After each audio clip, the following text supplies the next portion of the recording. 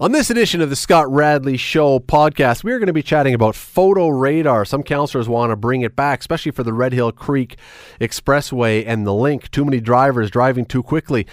But do we want it? Is it going to help? And is an estimated 13,000 tickets a day at every single photo radar stop sign that this is going to be a cash grab? We'll talk about that. We're going to talk about Canada's food guide. Right now we have 4 foods on the food guide. Apparently we're going up to 28. That'll be easy to remember, huh?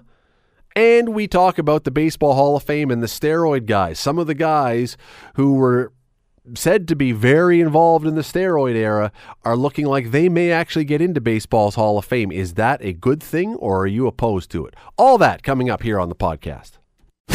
Today on the Scott Radley Show on 900 CHML. If you want to fire up a conversation that is bound to get people arguing, and there's lots of topics that'll do that. I mean, politics, start there. Anything to do with politics, you can start a fight if you want. But we're not here to start a fight tonight. We're just wanting to have a good discussion. It just happens to be a topic that gets people heated on both sides.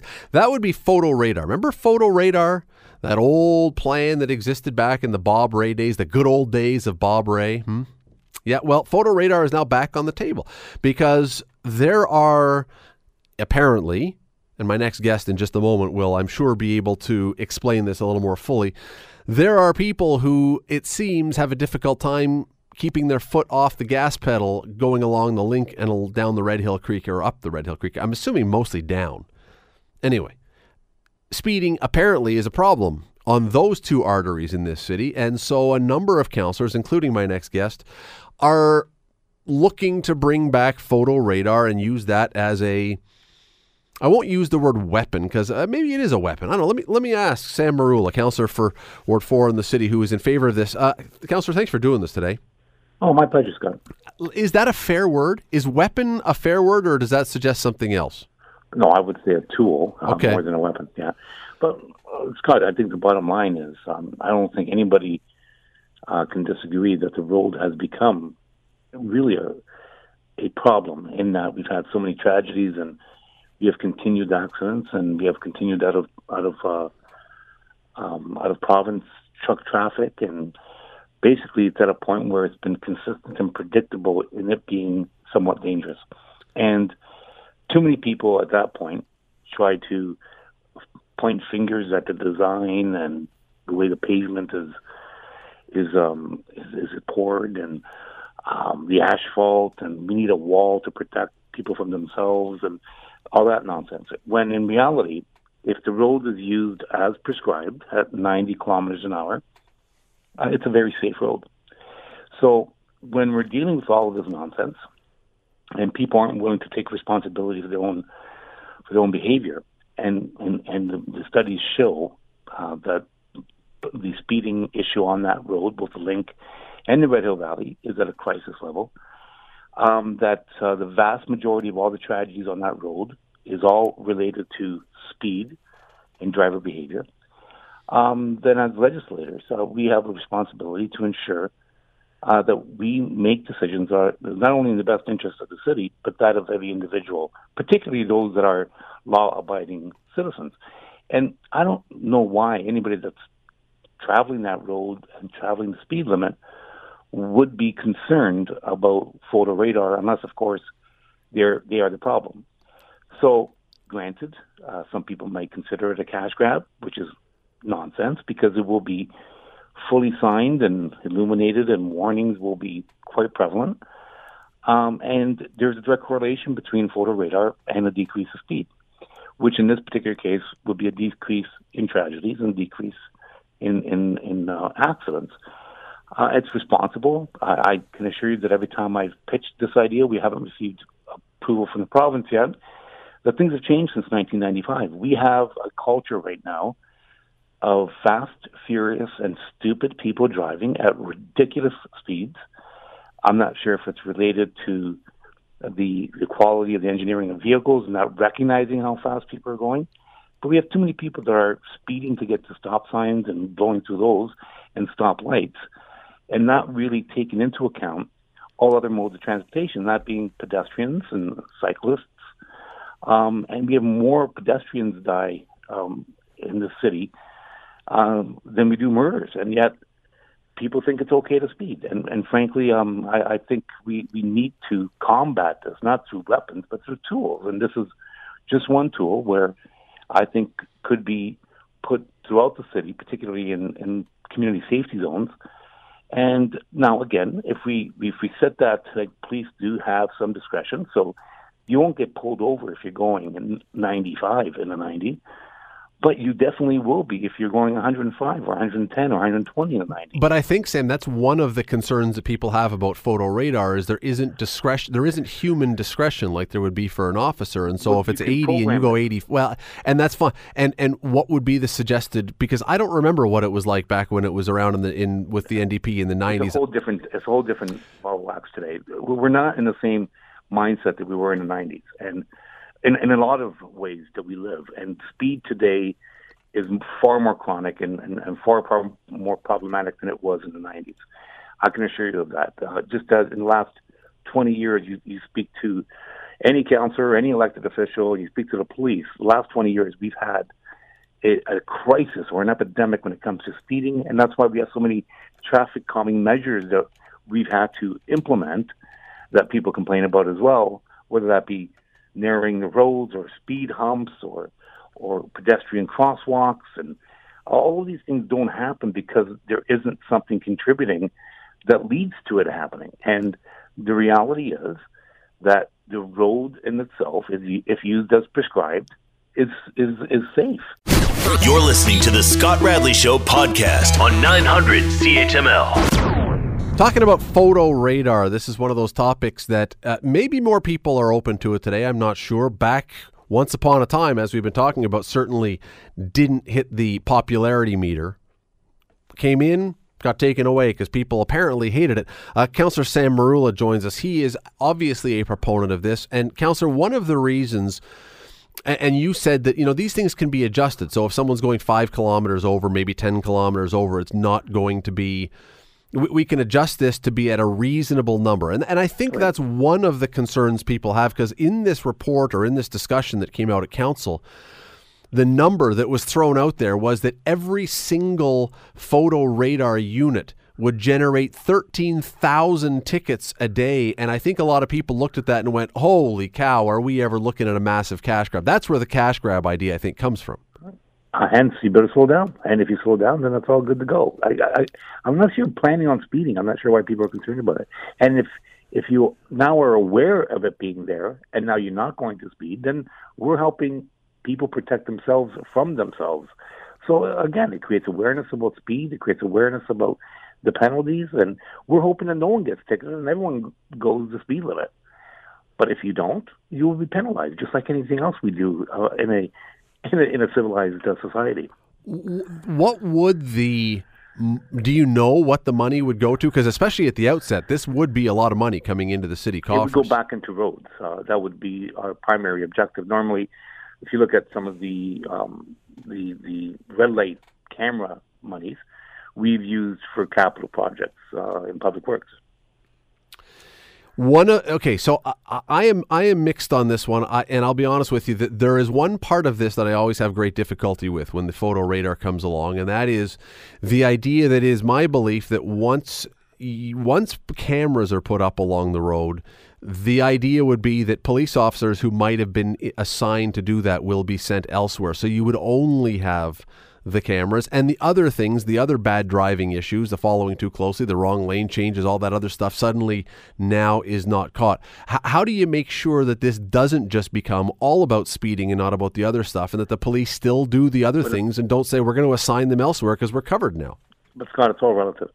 So if you're following too close and traveling at 90 kilometers an hour, and you get into an accident, the impact and the outcome of that accident is far less severe than if you're traveling 140 kilometers an hour. So the number one killer on speed is speed and distracted driving. So in essence, everything is related to speed. So the slower you're going, the safer you are, even if you get into a collision. You can program it. So that's a discussion we have to have. No one is saying that it's going to be zero tolerance and that everyone if you're going 91, you're going to be getting a ticket. So you can set it at 10, you can set it at 12 kilometers. That gives them that discretion. But again, you have to find that limit. And as long as you're going the speed limit, you need not worry.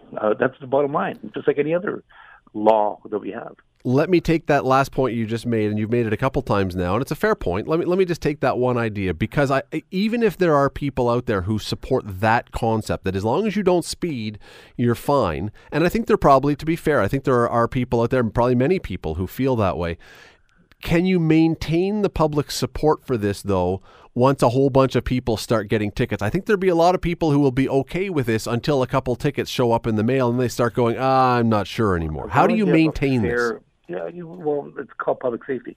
As long as you have a fair warning system and the signage, and it's illuminated, and people are warned ahead of time, there should be no excuse for the speeding unless you're truly irresponsible.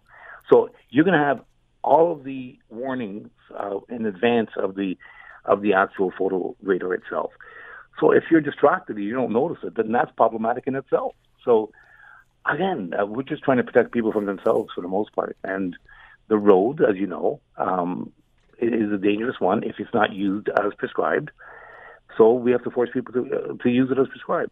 The other component is that Tylenol, if used as prescribed, is a heck of a tool to mitigate a lot of things from a health perspective. But if you take the entire bottle, it's going to be tragic. So again, we don't need to warn people about that, although there are warnings on the bottle. In this particular case, we're just simply saying it's a problem. We have a solution. There's a direct correlation between photo radar and people slowing down and protecting themselves from themselves. Hence, we need to legislate it accordingly. Councillor, Ward 4, Councillor Sam Merulla, that Tylenol example, by the way, may come in really handy for people who get some photo radar tickets. They may want to know how to use the Tylenol. Keep their eyes up, not on their phones, looking at the signs, and they'll be warned ahead of time, and they can slow down. Thank you, Councillor. Always appreciate it. You're very welcome. Take care. You're listening to the Scott Radley Show podcast on 900 CHML. If you have grown up, well, obviously you have. I was going to say if you've grown up in the last number of decades, presumably you've been around for the last number of decades. Some of you. But if you've been around during that time at all, which again is all of you, you're probably familiar with the Canada Food Guide. Now, the Canada Food Guide has been our model of what to eat and how to eat healthy for, I'm not even sure how long now, but it's been a long, long time. And it's the one, and you can repeat this after me. Play along with me if you want. It has 4 main food groups. Again, join me on this one. Vegetables and fruit, grain products, milk and alternatives, and, meat and alternatives. That is the other one. Well, that is then. This is now. Rumors are, reports are, this is soon going to be no more. We're going to have a new food guide. A brand new. Health Canada is going to have a brand new food guide because I guess this one's been all wrong. The new food guide, the more healthy one, the better one for us, says there aren't 4 main food groups that we should be balancing around. There are, ready for this, 28.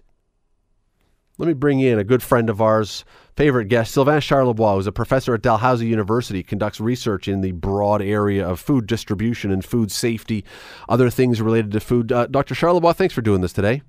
Not a problem.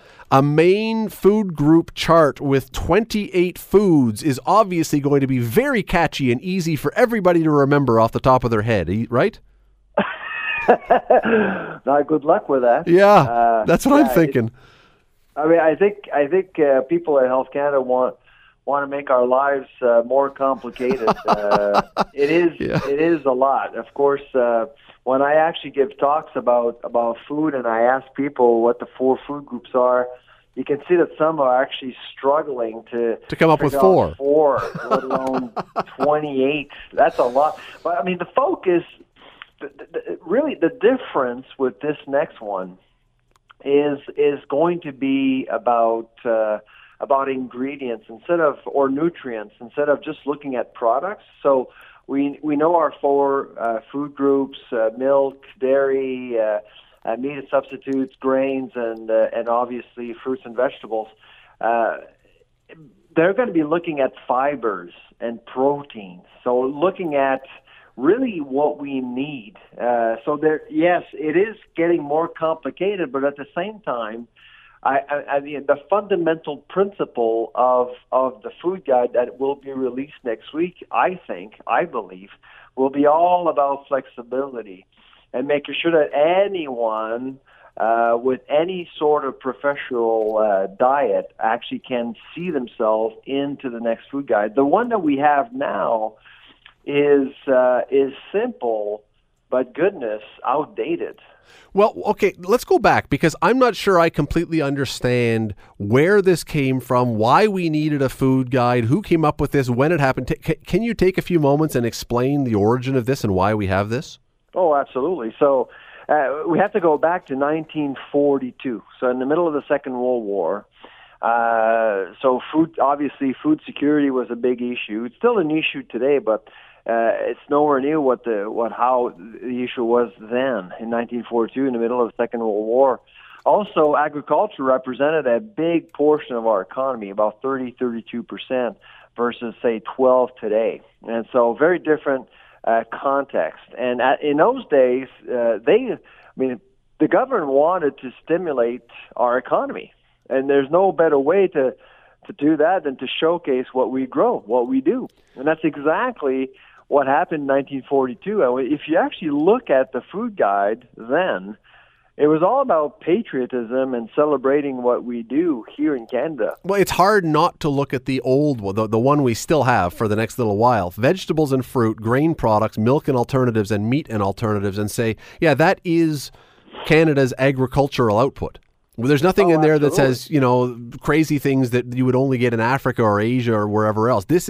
So whether this is ideal for our body scientifically and nutritionally, it certainly is ideal for the Canadian agricultural industry. That's right. And so our food guide never departed from that initial principle. And today we have a food guide, which is 12 years old now, that still really embraces that philosophy. But two things have changed: our economy and lifestyles. And a lot of people have argued that the current food guide doesn't embrace any of those two dimensions. And on top of that, science. We know more about food than ever. And again, if you look at the 4 food groups, there are many, many more options, healthier options out there that are not even mentioned in the current food guide. So was this initial food guide, the one we're talking about with the 4, was this based on science and nutrition, or in your mind, was it based entirely on what was available during the war when this thing started? Well, I don't think that Health Canada pushed aside science altogether. We just know more about science. Over the years, we've actually learned a great deal about food. And people may think that science is an absolute. It's certainly not in food. The debate between margarine and butter, it's been going for years. And just because of the research, sometimes we actually discover things that lead us to believe that perhaps we got it wrong. And it's absolutely quite healthy to do that. But right now, there is a strong consensus around plant-based dieting. Let's face it, and this is something that the Health Canada is embracing over the last couple of years, and is likely to give it some attention in the next food guide. You're listening to the Scott Radley Show podcast on 900 CHML. Talking about food, the food guide, in fact, that has had since 1942, as you just heard, 4 groups: vegetables and fruit, grain products, milk and alternatives, meat and alternatives. Now, we know more, apparently. We're going to a food guide of 28 foods. Good luck remembering that. Poor kids. Back when we were in elementary school and had to learn this, you had to learn 4. You probably could pass. Even now, you probably could pass. I don't know about the kids now having to learn 28 of these and trying to figure out which one of the legumes they get into, which one of their groups and all the rest. Anyway, Dr. Sylvain Charlebois from Dalhousie University, an expert in food distribution, food security, food safety, joins us. And Doctor, one of the things just before the break I pointed out, and can't help but notice when you look at the existing 4-item food guide, is at least 2 of them, and maybe 3, have a very strong, very powerful lobby in this country. The dairy industry has a very powerful lobby. The meat industry, the beef industry has a very powerful lobby. Has that had anything to do with the fact that they have remained on the food guide, or that that's been something that they've stuck around for a long time, or is that a complete coincidence? Is that a rhetorical question? Would that mean yes? Listen, I would say, food politics are alive and well in Canada. When you talk about food, when you talk about anything really, voices are listened to, whether it's in Ottawa or elsewhere. Some groups have been highly influential and active, and of course, back in October 2017, when Health Canada published its principles for the next food guide, it actually excluded these lobby groups from the process, by the way, and so that it came as a surprise. And I would say that over the last 12 months, there's been a lot of visitors in Ottawa, and a lot of these groups have been to Ottawa several times to voice their concerns about what's happening right now. I'm actually going to be flying out tomorrow to Calgary and meet some cattle producers, and I would say that the majority of them are not overly concerned, or perhaps even in denial with what's going on, just because they believe that the Canadian Food Guide actually doesn't matter. Well, one of the, as I've been reading about this, it seems that the one of these four, the one that seems to be the most likely to take a bit of a hit, if you want to call it that, is the dairy side of things. And it seems ironic to me that at the time, it's how many months ago was it that our government in the States and Mexico were in this free trade discussion, and the whole thing seemed to be how we were going to protect our dairy industry. We were willing to throw away the trade deal to protect our dairy industry, and now we're going to step back, I guess, and say, yeah, but dairy's not that important in the food guide by the sounds of it. Yeah, no, absolutely. There's a dairy paradox. When it comes to public policy in Canada, there's a dairy paradox. On the one hand, we have this highly protectionist system called supply management, and the principle of supply management is to produce what we need. So we have quotas, and we are asking 11,000 dairy farmers to produce the milk we need, and they're paid, they're compensated accordingly. On the other hand, we're about to see a federal agency asking Canadians to drink less milk. So how does that work with the value of quotas out there, family businesses that are relying on the value of these quotas to make a living and pass on that value on to the next generation? It's just very, very strange. You study food all the time. This is what you do. This is what you're an expert in. Do you believe that when we change the food guide, that people's attitudes towards food is going to change, or do you think people are going to yawn and say, whatever? You see, over the last 70 years, we've institutionalized the food guide. What that means, basically, is that we actually learn it. We all learn it in school, and then we forget about it. But it's there. It's in our brain somewhere. There. Yeah, it's in our brain. Absolutely. But that means we're going to have to change the very thing that we've always thought, and that probably won't happen this generation. Then we're talking a generation down the road. Once you institutionalize that next message, a new message, 10, 15, 20 years from now, the food market in Canada will be very, very different. And the irony of that is that by that point, some scientists will probably find that there's something better for us than the new 28 food guide, and we'll have to change it again. Here's a novelty for you. The next food guide is likely going to encourage Canadians to drink water. Is water a food? Yeah, well, there you go. Discuss among yourselves. It's going to be about lifestyle. Health Canada is going to encourage people to cook, not to eat alone, and things like that. And this is something we're seeing around the world. So we're catching up to the rest of the world, really. Will as I let you go, will one of the 28 things on the new food guide be cannabis edibles? Maybe on the flip side, who knows? Dr. Sylvain Charlebois, always love having you on. Thanks for taking the time today. All right, take care. You're listening to the Scott Radley Show podcast on 900 CHML. Bubba O'Neil from CHCH, just in case you're joining us and I forgot to introduce you. I can't remember if I said who we were talking to or not. A week from now, Bubba, we are going to know who is going into baseball's Hall of Fame. And the reason we're talking about this today is because the way that this is done, it's always been the Baseball Writers of America. So if you've covered baseball, if you've been a beat writer for 10 years, you qualify to vote for this. In the past, it's always been very secretive. Today, all the guys and women, there's some women, it's growing, but they are now having their ballots public. And many of them are now, as they submit them, they're posting them on Twitter and showing who they voted for. And it's become a very interesting situation this year. I'll tell you why.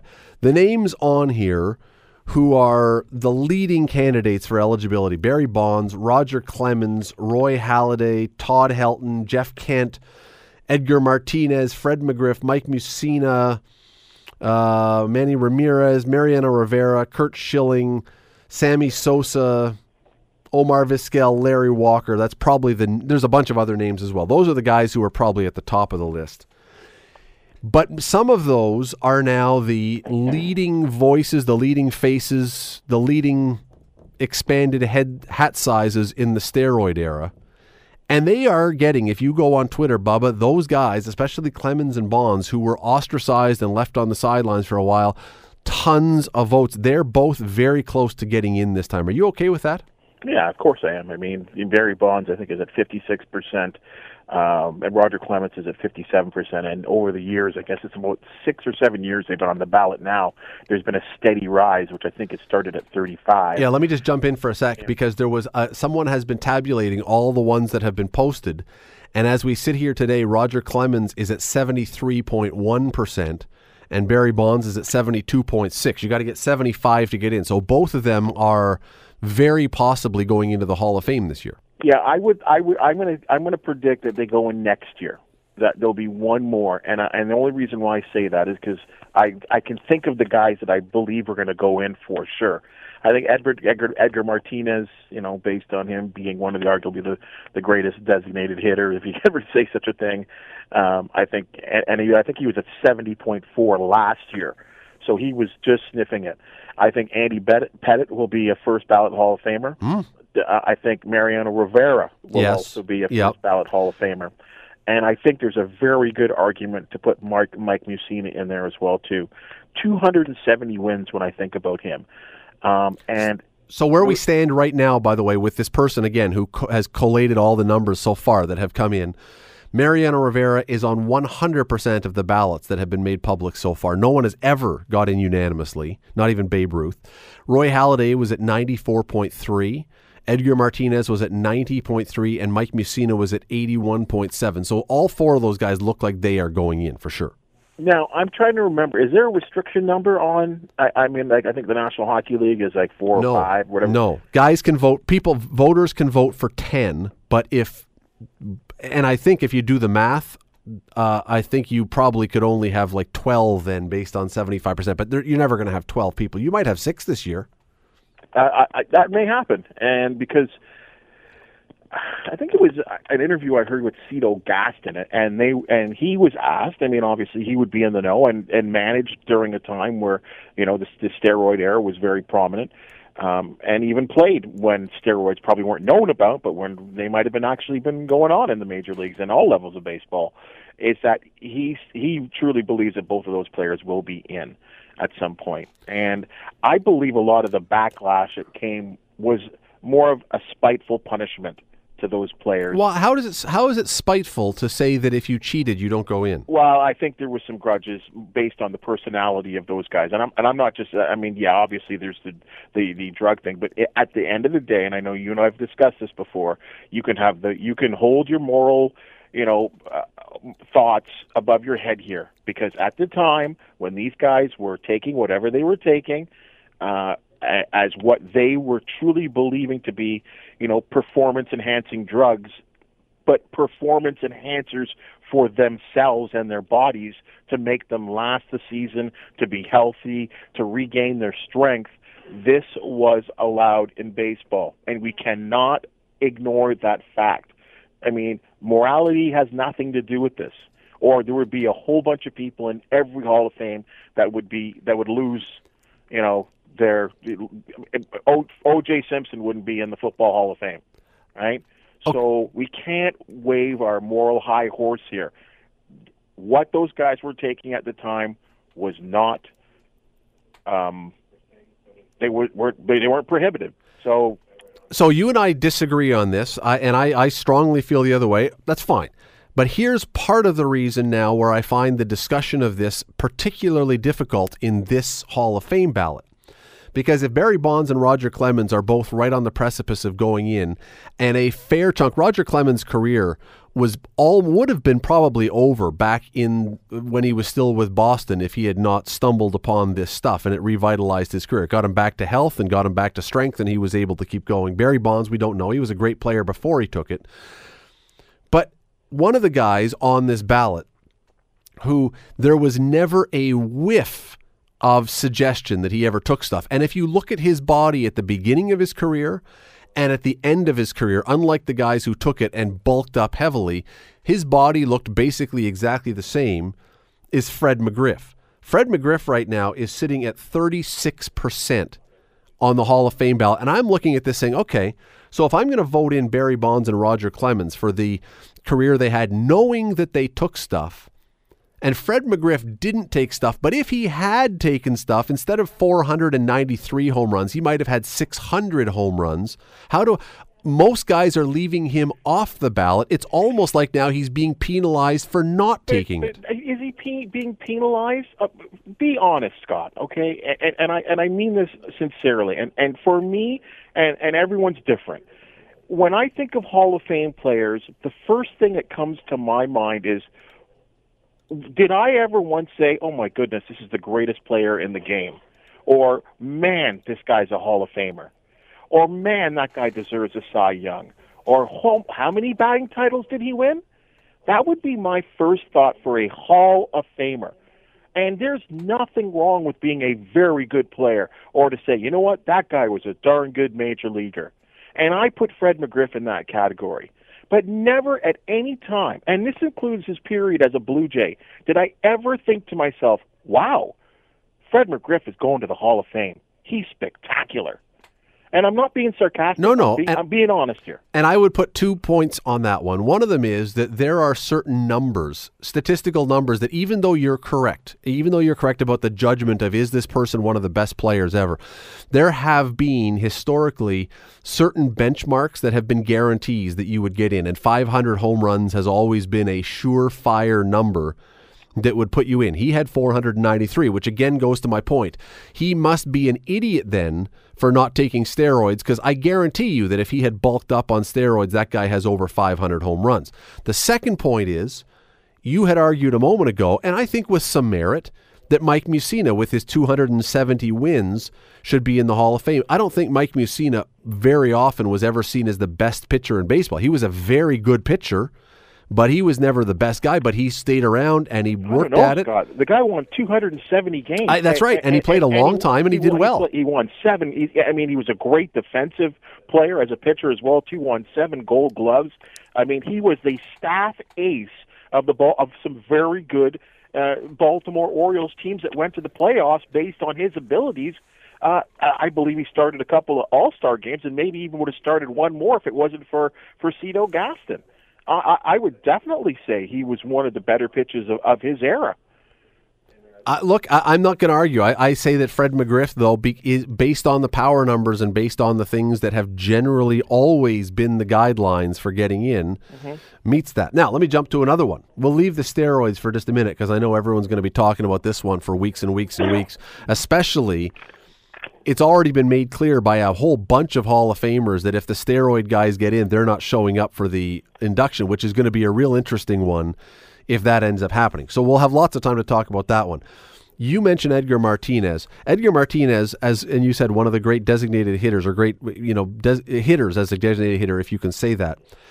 Most people, even though he's improving, Larry Walker is still well off the pace. He's down around 66% to get in. Larry Walker, who may be penalized because he played in Montreal and then in Colorado, 2 small markets, and one of them with altitude. But he won something like 7 or 8 gold gloves as well as being a terrific hitter. Right. Edgar Martinez only didn't do anything defensively, was a great hitter. Again, I'm looking at this saying, how do you possibly check off the boxes for Martinez, who was a one-dimensional player, when a fantastic two-dimensional player doesn't get nearly the same number of votes? These things don't make sense to me. Well, he's a one-dimensional player because the game allowed it to. Yes. There's one of the 2 leagues that allow for a player not to be in the field, and that's not his fault. The guy was a tremendous hitter, and obviously put up, lifetime achievement, numbers, if you want to put it that way. And I think we can sort of agree on that. But he was a tremendous hitter. Again, with Larry Walker, in my opinion, fantastic player, not a Hall of Famer. And here's another reason why. I brought up longevity as something that is very important. Larry Walker had a tremendous a history of injuries that limited his playing abilities and basically perhaps cut his career short. Had he played a little bit longer, had he probably not had the injury issues, I believe that he would have put up the numbers necessary to make a stronger argument for him to be in the Hall of Fame. As we're typing here, I'm just doing a search for the comparison of Edgar Martinez and Larry Walker, because I believe, if I'm correct, that their career numbers are very, very similar. So Larry Walker's lifetime batting average was .313. Mm-hmm. Edgar Martinez was .312. Larry Walker hit 383 home runs. Edgar hit .309.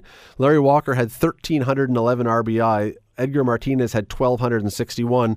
And Larry Walker throws in 8 gold gloves. How, as a voter, do you not say he was the better player? You're comparing apples to oranges here, because one was an everyday player in the field and the out of the field. And I mean, if we were going to do comparisons to that, then you might even want to go as far as saying, why is Lee Smith in the Hall? Like, you mean relievers? They should never be in the Hall of Fame. If we're going to compare, you know what I'm saying? It's a positional sort of thing. It is a positional sort of thing, except again, if you're going to go into the Hall of Fame, you have to be one of the best players. I think Edgar Martinez was one of the best batters. Sorry? I think he was one of the best batters. I'm not sure. And this is, this discussion is going to come up in 3 years or 2 years with David Ortiz, with Big Papi. Does he go into the Hall of Fame? Now, I think most people are going to say, sure, he goes into the Hall of Fame. Well, I think without question. I think that will probably happen almost certainly. Again, I think the sensitivity that we're all experiencing right now for this exact situation of especially guys that are, designated hitters, I think by the time David Ortiz is coming up, and I guess that'd be 2 years from now, I don't even think this will be a question. Now, David Ortiz, we will have come to a full acceptance that Hall of Fame players also can be designated hitters. Correct me if I'm wrong, because I'm trying to remember. Was David Ortiz mentioned in the Mitchell report? I can't remember. Remember, it angered him. He was tremendously insulted and angered because although he was never listed, his name was rumored to be in the sealed document. Oh, okay. And if you remember it made him extremely angry. He got very defensive about it, but he was never called to the jury, never spoke, and for a portion of his career there, every time his name was, associated with it, because there was a belief his name was in that sealed document, that he was, he was infuriated by the whole thing. What will happen? Again, in a few years from now, what is going to happen with Alex Rodriguez? I think he falls into the same category as Barry Bonds and Roger Clemens, although his angle is somewhat different in the fact that he's come to terms with what he did and basically admitted to what he did on 2 occasions. And we are very forgiving as people. Voters can be spiteful. But they, in the end of the day, they forgive, and we're going to see that with Andy Pettitte. Let me ask you one more then. Andy Pettitte took stuff. You're right. He took human growth hormone. He said to recover from an injury. Right. You can believe him. You can not believe him. But that was his defense. That it was to help him get back on the field. Right. So I believe that with Alex Rodriguez, put this aside here. Alex Rodriguez is arguably one of the best. for me, arguably one of the best infielders I've ever seen in my life. Best players. Yeah. As I would say the same thing with Barry Bonds. I don't know if anyone has got me out of my seat as many times as Barry Bonds did throughout his career. Okay, let me ask you one more, which again goes to the I don't get where voters are coming from on this then. Because if you can be forgiving of Roger Clemens and Barry Bonds, and I think forgiving is the right word because they, as I say, they were left off or left out of many people's ballots for a long time. If you can then say it's time to put Bonds and Clemens into the Hall of Fame, I go here to Sammy Sosa, who has 609 home runs, 234 stolen bases, 1,667 RBI. Hall of Fame numbers by any standard of any era. And Sammy Sosa is at 13.7%. Tell me what the difference is between Sammy Sosa and Barry Bonds that would separate them by that many votes. And and that's a great question, Scott, but here's my belief on that. And the reason why I think there is such a discrepancy in the numbers is because exactly what I said in the very beginning. Sammy Sosa had an incredible surge of home run power late in his career, and then the stuff with the drugs and all with the stuffing of the bat, the bat. Yeah, I know what you mean. The corking of the bat, with the corking of the bat and all that kind of stuff. Regardless, because I don't think he put up those incredible numbers. But it sounds crazy to say. He put up those great numbers in the back half of his career. But again, never did we say, my goodness, is he the best outfielder in baseball? Ooh, I don't know. During those McGuire years, when he and McGuire were going for it? Because of his bat. Yes. But when was Sammy Sosa ever great in the outfield? No, but you just said with Larry Walker, you don't have to be. My thing with Larry Walker is injuries and games played. Unfortunately, I put him so much as what Eric Lindros had to go through in terms of his Hall. I mean, he eventually got in, but again, the argument was didn't play long enough, too many injuries, and that was my thing with Larry Walker. Isn't this fun? I'm glad I'm not a voter. I'm glad I'm not a voter, but I as I say, the thing about this, Bubba, that I really find weird about this year's ballot is that in the last number of years when the steroid guys have really not been taken seriously, it was, you could work your way through and try and see where most of the voters' minds were. This year, I really don't understand a lot of the thought process behind a lot of these votes of who's getting them and who isn't. It is a fascinating one, and this is going to be a year I want to hear from some of these voters to explain, again, to me, why, and you make a good argument, but why Sammy Sosa is worth 13% vote and a guy like Barry Bonds is worth 73%, or why Edgar Martinez is worth 90%. It is, to me, this thing is all over the map, and I don't really understand what's going on this year. But I will say this about these guys, and again, I'll maintain, again, in that comparison, when I watched Barry Bonds as a baseball player, I thought he was a tremendous baseball player. I think Sammy Sosa was a tremendous hitter of the baseball. And unfortunately, again, he played in the National League. So that's a little bit different. If he was just a DH, I might think differently. But he played in the field as well, too, and I don't think he was a very good fielder with the Cubs or even the Expos or any of his days. It's a great argument, Scott, but I will always say this, too, that, and I kind of alluded to it earlier, with Clemens and Bonds, because they are the poster boys for this argument for the most part, because, they are arguably the greatest players of their position ever, is that people were angry with them, and I'm talking about media members, not so much because of the drugs, it's because of the way they were and the possible attitudes that they have. Because there we go.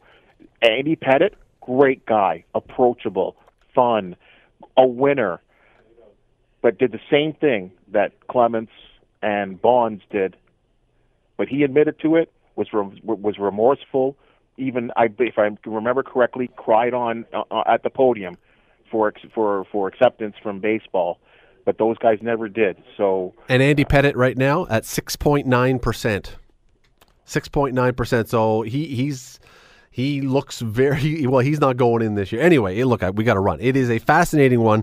What I am going to be so interested, I actually do hope that Clemens or Bonds gets in this year. I think you're probably right. It may be next year, but one of them might squeak in. I'll be really interested to see if the other Hall of Famers who have talked about this follow through and say, those guys are in, we're not showing up. Because now, for the media people like us, man, you've got a story. You have got a story if all the greats of the game, or many of them, say, if you're going in, I'm having nothing to do with Cooperstown anymore. This is now a huge problem for the Hall of Fame, even though it's not really the Hall of Fame's issue. It's not their decision, but they're going to wear this, and they have got some tap dancing to do to try and make some beds and make some friends here. But listen, we'll talk about that down the road.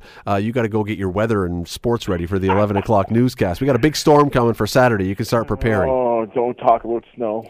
Bubba O'Neil from CHCH. You can watch him tonight. Thanks for doing this, my friend. Oh, it's a pleasure, bud. The Scott Radley Show. Weekday evenings from 6 to 8 on 900 CHML. The Scott Radley Show podcast is available on Apple Podcast, Google Podcast, and wherever you get your podcasts. I'm Scott Radley. Thanks again for listening, and do not forget to subscribe to this podcast. It is free. You will never miss an episode, and also be sure you rate us and review us. Whatever you think of us, we'll take it. Thanks for listening.